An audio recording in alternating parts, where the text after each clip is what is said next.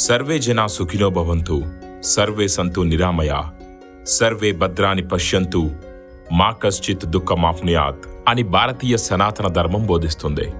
అంటే సర్వజనులు సుఖంగా జీవించాలని, వారికున్న బాధలు దుఃఖాలు తొలగిపోవాలని దీని భావం. సర్వేజన అంటే సర్వజనులు అని తప్ప కేవలం హిందువులు, క్రైస్తవులు, ఇస్లాంలు, సిక్కులు, బౌద్ధులు, జైనులు వంటి మతం వారు మాత్రమే సుఖంగా జీవించాలని సనాతన ధర్మం ఏ రోజు బోధించలేదు. అనాదిగా ప్రజలంతా దీనినే పాటిస్తున్నారు. ఈ భావనపై ఇటీవల కాలంలో నమ్మకం ఎందుకు సడలుతోంది అని పలువురిని తొలుస్తున్న ప్రశ్న. దీనికి కారణం ప్రధానంగా రాజకీయ పార్టీలు, నాయకుల స్వార్థమే. హిందువు తాను హిందువునని చెబితే వెంటనే మతతత్వవాది అని, అదే ముస్లింనని, క్రిస్టియన్ అని చెబితే సెక్యులర్ అని స్టాంపు వేస్తూ ఉండడంతో దేశంలో ఈ దుస్థితి రోజురోజుకు పెరుగుతోంది. ప్రముఖ రచయిత్రి తస్లిమా నస్రీన్ భారత్లో సెక్యులరిజం అంటే మైనారిటీల సంక్షేమం పేరుతో మెజారిటీ ప్రజలైన హిందువులను నిర్లక్ష్యం చేయటం అని అన్నారంటే పరిస్థితి ఎలా ఉందో అర్థం చేసుకోవచ్చు. హిందుత్వం ఒక మతం కాదు, అది భారతీయ జీవన విధానమని ఇటీవల సుప్రీంకోర్టు చక్కని భాష్యం చెప్పింది. ఇది నిజం కూడా. భారతదేశం అనాదిగా మత ప్రమేయం లేని దేశంగానే కొనసాగుతోంది. అందుకే మన రాజ్యాంగ నిర్మాతలకు ప్రారంభంలో మన దేశాన్ని లౌకిక దేశంగా పేర్కొనాల్సిన అవసరం కనిపించలేదు. తర్వాత కాలంలో జరిగిన స్వార్థ రాజకీయాల కారణంగా ఆ పదం మన రాజ్యాంగంలో వచ్చి చేరటమే కాకుండా ఓటు బ్యాంకు రాజకీయాలకు కేంద్రంగా మారింది.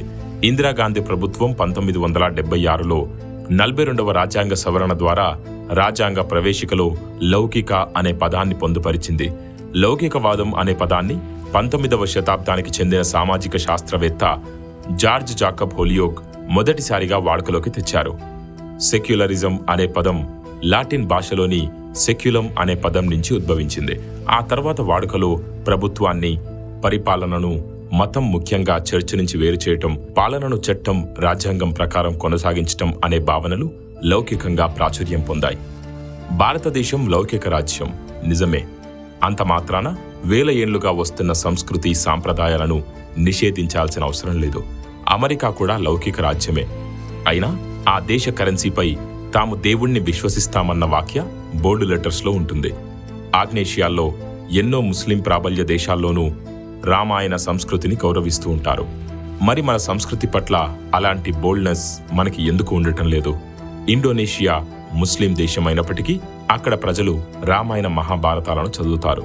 హిందూ సాంప్రదాయాలను, ఆచార వ్యవహారాలను అనుసరిస్తారు.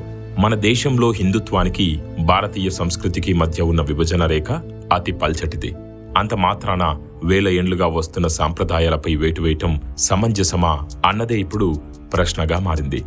రాజ్యాంగంలో లౌకిక రాజ్యం అనే పదం ప్రత్యక్షంగా పేర్కొననప్పటికీ భారత్ లౌకిక రాజ్యమే అని ప్రాథమిక హక్కుల్లోని ప్రకరణలు 25 నుంచి 28 వరకు స్పష్టం చేస్తున్నాయని JVR college versus state of Gujarat కేసులో సుప్రీంకోర్టు తీర్పు చెప్పింది.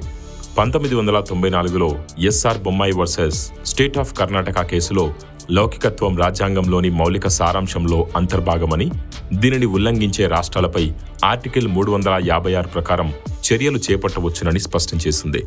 లౌకికత్వాన్ని సకారాత్మకంగా, నిర్మాణాత్మకంగా చూడాలని పాఠశాలలో వివిధ మత విలువలను విద్యార్థులకు బోధించడం ద్వారా ఇతర మతాల పట్ల గౌరవాన్ని కలిగి ఉండటానికి, పరమత సహనానికి తోడ్పడుతుందని, అది లౌకికత్వానికి విఘాతం కాదని 2003లో అరుణారాయ్ వర్సెస్ ఇండియన్ యూనియన్ కేసులో సుప్రీం అభిప్రాయపడింది.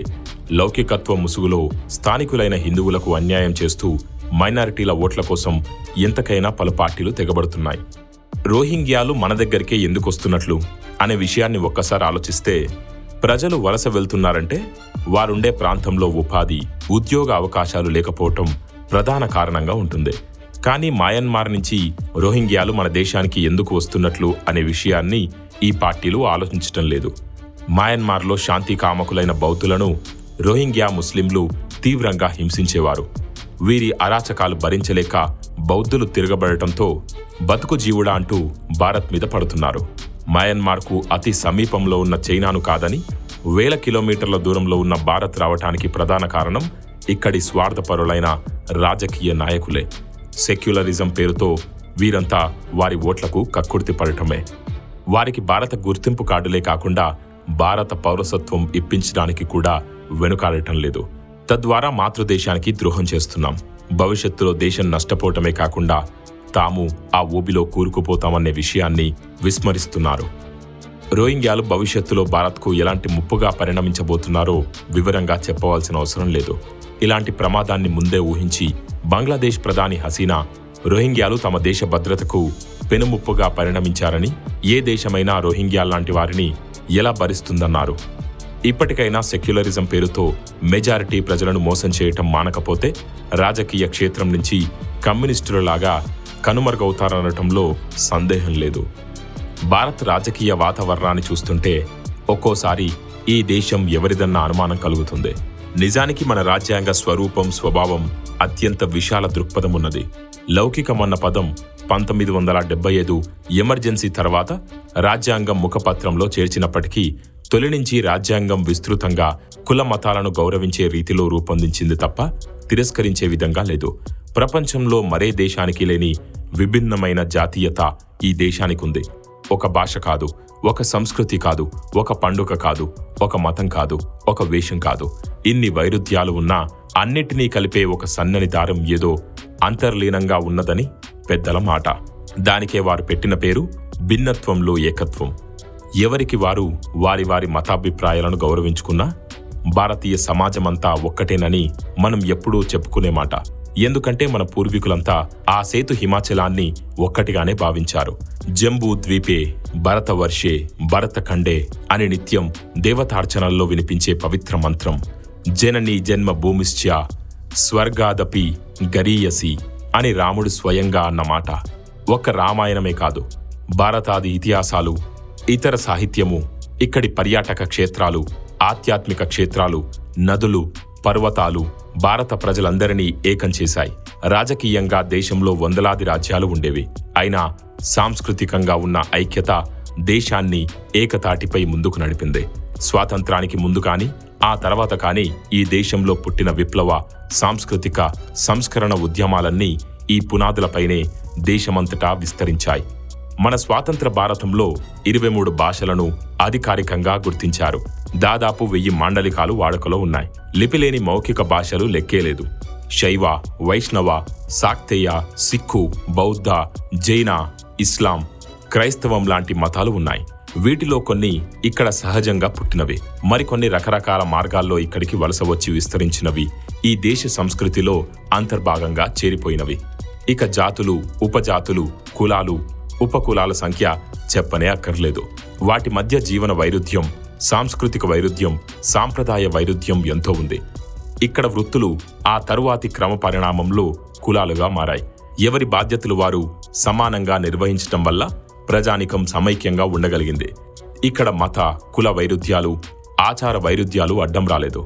కానీ ఇప్పుడు మన రాజకీయ నాయకుల పుణ్యమాని వారి సంతృప్తికరణ విధానాల వల్ల నాడు దేశంలో ద్విజాతి సిద్ధాంతం కొనసాగే పరిస్థితి నెలకొన్నది.